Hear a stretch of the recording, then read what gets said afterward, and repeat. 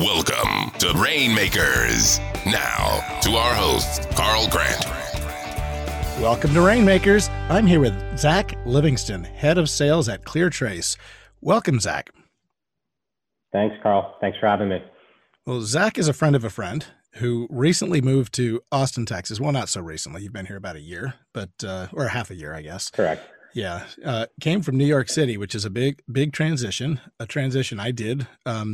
We probably moved here about the same time in Austin, Texas.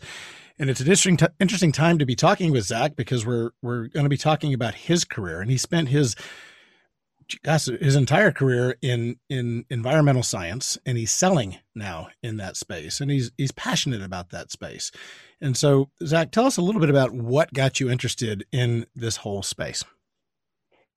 Yeah, I'd be happy to. Thanks, Carl. And I really would have to go a little bit back to undergrad as a kid that was just trying to figure out, where he wanted to focus his career. And I was lucky enough to take one class in undergrad called Climate and International Society that was taught by a professor who had recently been laid off from NCAR, which was the National Center for Atmospheric Research out in Boulder, Colorado. And mind you, this was at the height of the economic crisis in around 2008, 2009. And it was a class that was recommended to me by my college advisor. And it was just all about climate's impact on international society in the form of politics and socioeconomics and policy. And it was just one of those classes where you're sitting there and you really kind of feel the resonation, kind of that personal feeling welling up inside you, right? That this is something I'm really excited about, right? It's science, it's technology, it's policy, it's an existential issue. And that class really kind of set me on my journey. And from that point on, I really started exploring different areas of climate, especially with the technology relation to climate. And that was really kind of the start of my career journey in this space. Yeah, it's interesting. My daughter will be embarrassed that I'm mentioning her on my podcast here, but I have a daughter. I have 5 kids, and you're expecting your first kid. So it's an exciting time. That's right. Any day. Yeah, right. So we're recording today, so we're not doing it while your wife is going into labor. But my daughter is very much like you, passionate about the climate. And I'll give you an example. We took a hike a few years back to Machu Picchu, and by the end of the hike, she was known by every park ranger in the entire park, not for anything she tried to be noticed for, but she happened to pick up every little candy wrapper and piece of trash she saw along the trail, because she cared about the environment. And so she's tried to figure out how to, fit that into a career, right? I mean, you can't really, I guess you could make a career of picking up trash in parks, but she's very smart and very ambitious, and she's landed herself an investment banking analyst job with Societe Generale this summer in the whole renewable space, which is pretty exciting. And she speaks French. And so it looks like you've been able to take your passion and work it into some interesting jobs where you're head of sales and you've been director of sales and you've worked for energy companies. Talk a little bit about your career and how you've been able to navigate this. Sure. So after that initial class, I took a few internships, which were very focused on kind of research and policy, which I enjoyed, but I really kind of wanted to figure out how to get into that integration of climate and technology. And I was lucky enough to land an entry-level position at a company called Locus Energy, which was a third-party monitoring and analytics company for renewable energy assets that was really focused around performance optimization and portfolio management across the portfolio of renewable energy assets. And I was just lucky enough to kind of be given that entry-level opportunity, right? Didn't have relevant experience, but they gave me the opportunity to see what I can do. And I really kind of excelled from there. And my first 4 or 5 years at that company, I was a technical resource for the organization. So I was picking up the phone, I was answering emails, a bit of a phone jockey position, but it gave me a lot of intimate knowledge around the challenges and interworkings of how to make that product, the thing we were selling, successful. And I was lucky enough that at a very startup-y time of the organization, we were actually hand building our commercial and industrial hardware from a data acquisition perspective out of our shared little midtown office space. So quite literally, half the day I would spend with my hands in the equipment, actually wiring it and configuring it. And this combination of supporting our clients and literally having my hands in it every day gave me just a really unique perspective and experience around the product in relation to the customer problem. And after about 5 years kind of in that role, my company had a successful exit and some senior leadership moved on to bigger and better things. And it opened up an opportunity for me to move over to the sales side. So what I did was I really brought that technical aptitude, that really kind of intimate knowledge of the interworkings of the product over to the sales side of things.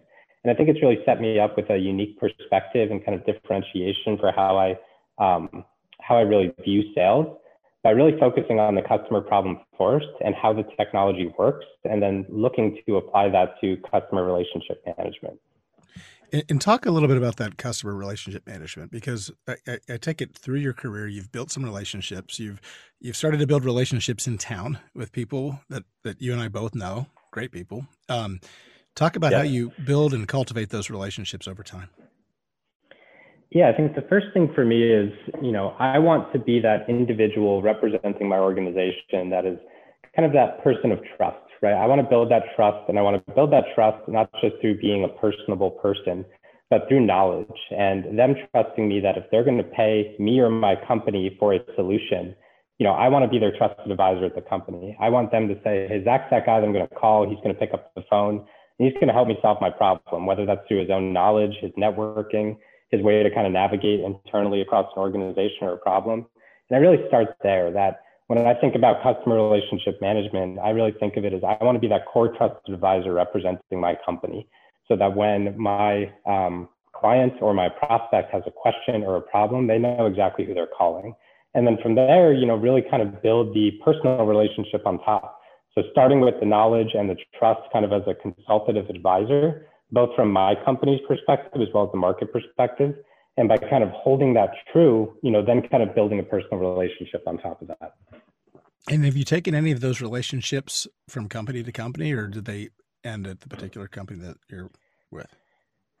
No, they definitely did, right? And even if it's not from a professional standpoint, right? Like I may not be selling the same exact product or offering to the same exact user or buyer, but I always like to say it's not just about network for selling, it's about network for knowledge, right? And the ability to look across the market or look across a specific segment within that market and know someone that I can just call and have a conversation with, or maybe it's organically turning into selling because they know someone that would be interested in the product. So, always cultivating my network, not just for selling a specific product that does X, Y, Z, but looking at my network for knowledge, for the ability to ask questions, for introductions, and for direct selling opportunities. And I was looking back, you're not that old of a guy. You won the 33 under 33 award. First time I've seen that award. But, and so I look back at when you were in college, you were very involved with your fraternity, and your interest in the environment went all the way back to there. And talk a little bit about the kind of good deeds you did there, environmentally related, and do you still keep those relationships? Yeah, definitely. Excuse me. Fraternity is supposed to be about a brotherhood, pardon me. And, some of those quote unquote brothers I made are some of my best friends and some of the folks that I had at my wedding party. Right. And, I think for being in a fraternity was obviously about a organization and building friendship, but also maintaining core values. Right. And some of those core values were about giving back. So we did do some things in collaboration at a national level with our fraternity. For example, when there was significant flooding in Iowa, we drove out to Iowa from Colorado, joined the University of Iowa, Phi Kappa Psi, and really helped with a lot of that flood organization, flood management, cleanup, putting up sandbags. And, it shows what you can do when you have mission and when you really care about using the power of people to try to do good. And I think I've brought kind of that experience throughout my career journey as well.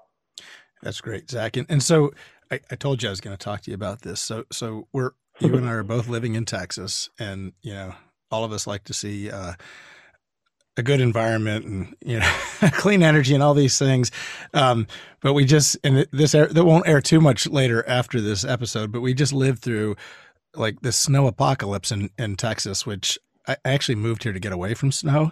And I couldn't believe it when it followed me here. Not just snow, but ice, and like a whole week of being like stuck inside with no, electricity coming and going, and my neighbors didn't have water or heat, and it was pretty rough.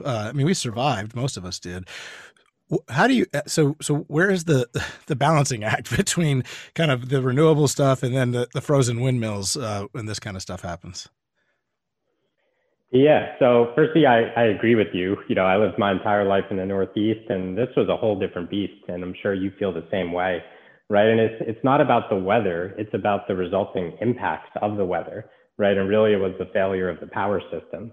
And I think renewables, the conversation around renewables has turned into a bit of a political conversation. It's unfortunate, right? I think even at the governor level, excuse me, some of the initial blame went on wind and the turbines, and the reality was the wind portion of the energy mix in ERCOT, which is the independent organization which manages electricity in Texas, was a very small part. It wasn't just a failure of renewables, it was really a failure of the power system. Renewables, natural gas, coal, nuclear, it all failed equally. And it's not a problem of the actual generation sources, it's a problem really of weatherization and preparation and broader communication, right? I mean, the reality was the whole state, not just ERCOT, was very ill prepared for this, and I think not just as a individual that works in the industry, but just as a citizen within Austin, Texas. I mean, we had no idea anything was going to go wrong, right? I mean, it wasn't until Sunday night that you heard anything about rolling blackouts. Oh yeah. No, you and I were both freezing together, despite what our political views may be or any of that. Like all we wanted to do was survive. This is crazy. So I guess right. the larger question, Zach, you're a relationship builder and you care and I care. Like, how do people across political spectrums and across ideologies, whether you want, windmills or oil or whatever, like how do people communicate better to avoid these kind of situations in the future? Yeah. And I think a part of it's technology, right? I mean, the second this stuff started happening, I took a step back and thought, what are the different areas of this market which could work together in a collaborative and cohesive sense to address these problems, right? And a lot of the problems were about better forecasting, better communication, local resiliency, which is resiliency meaning really keeping the grid up, right, on a consistent basis. So, we really saw this tale of circuits, right, where it's like if you were on a circuit that had a hospital or police station, you maintained power, whereas you could be across the street and have no power. So a lot of this, it isn't just about utility scale generation. It's about local distributed energy resources, right? Putting panels up on a roof, having battery and storage capability, looking at microgrid structures, giving more control at a much more local level. And I think this combination of resiliency, preparation, improved forecasting technology, and renewable energy is going to be part of that narrative. But I think it's about a lot of the stakeholders within the industry coming together to really address this with smart and intelligent solutions. So when there's problems like this, there's obviously opportunities, especially you're in the industry. What kind of opportunities do you foresee for the energy industry after experiencing like this 1 in 100 years type event? Yeah, I mean, it's a wake-up call, right? It's not just for Texas, but it's for everyone. I mean, there's a lot that goes back to the policy and design of the energy system within the United States, which is a combination of regulated and deregulated markets. And I think as most folks know now, ERCOT in Texas is an isolated electricity market. And there's a lot of benefits that come in terms of price and access to energy. But then, when things like this occur at a statewide level, we see the effects of it. So I think smart policy, smart design, proper incentivization, where a lot of these power plants, were really only incentivized to play price arbitrage, which means they're, really turning on their facility when the price makes sense, as opposed to being a resource from a resiliency level, which is meaning, power the grid when there's a problem. So I think it needs to be the right policy design and incentives. We need to look at new technology applications and proliferation that can address more local resiliency of the problem. And I think it's also about collaboration, right? We can't just do it alone. Myself as an individual or as a part of one company, it's about coming together as an industry, coming together as a state, and really looking across the broad spectrum of problems and thinking creatively about how to prevent this going forward. It's not just about access to power, but it's about this broader problem around decarbonization at the same time. So I always like to end these interviews with we get a lot of students and younger people listening, and a lot of times they listen and they learn about career opportunities that they didn't know about. So for a young person listening, one of my daughter's college friends in at school, they hear what you're doing and they think it's pretty cool. What could they be doing to prepare themselves to do something like what you're doing today? I'd say the first thing is just read. The amount of information and resource material on the internet freely available is enormous, right? And I think the ability to find companies you're interested in, and read about the problems they're addressing, right? So when I have younger people come to me interested in a job, if they just come to me and say, hey, ClearTrace sounds like a cool company, what can I do? That's not as strong a statement as, hey, ClearTrace is a cool company and I really appreciate the problems that they're solving in this manner. Or what do you think of this company that's, also seeming to operate in a similar space? So I think when you're looking for a job, be knowledgeable, be well-versed and well-researched. And there's just so much information you can find. And I'm also a big fan of LinkedIn. I think LinkedIn is such a great platform for connections and networking. And I've said it before that if you connect with the right people on LinkedIn, your homepage is your best asset, right? Not only from your connections and updates, but as far as the resource material, I kind of have used the comparison to Pandora, where it's like, if you like all the music you like, then the music coming back to you is only going to be things you like. Well, if you connect with all the right people, then the resource and the content coming back to you is really only going to be things you care about. So read as much as you can, use LinkedIn for connections, and have conversations with people. Zach Livingston, great advice. Head of Sales at ClearTrace. Thanks for joining us on Rainmakers. Great. Thanks, Carl. Appreciate it. You have been listening to Rainmakers with Carl Grant.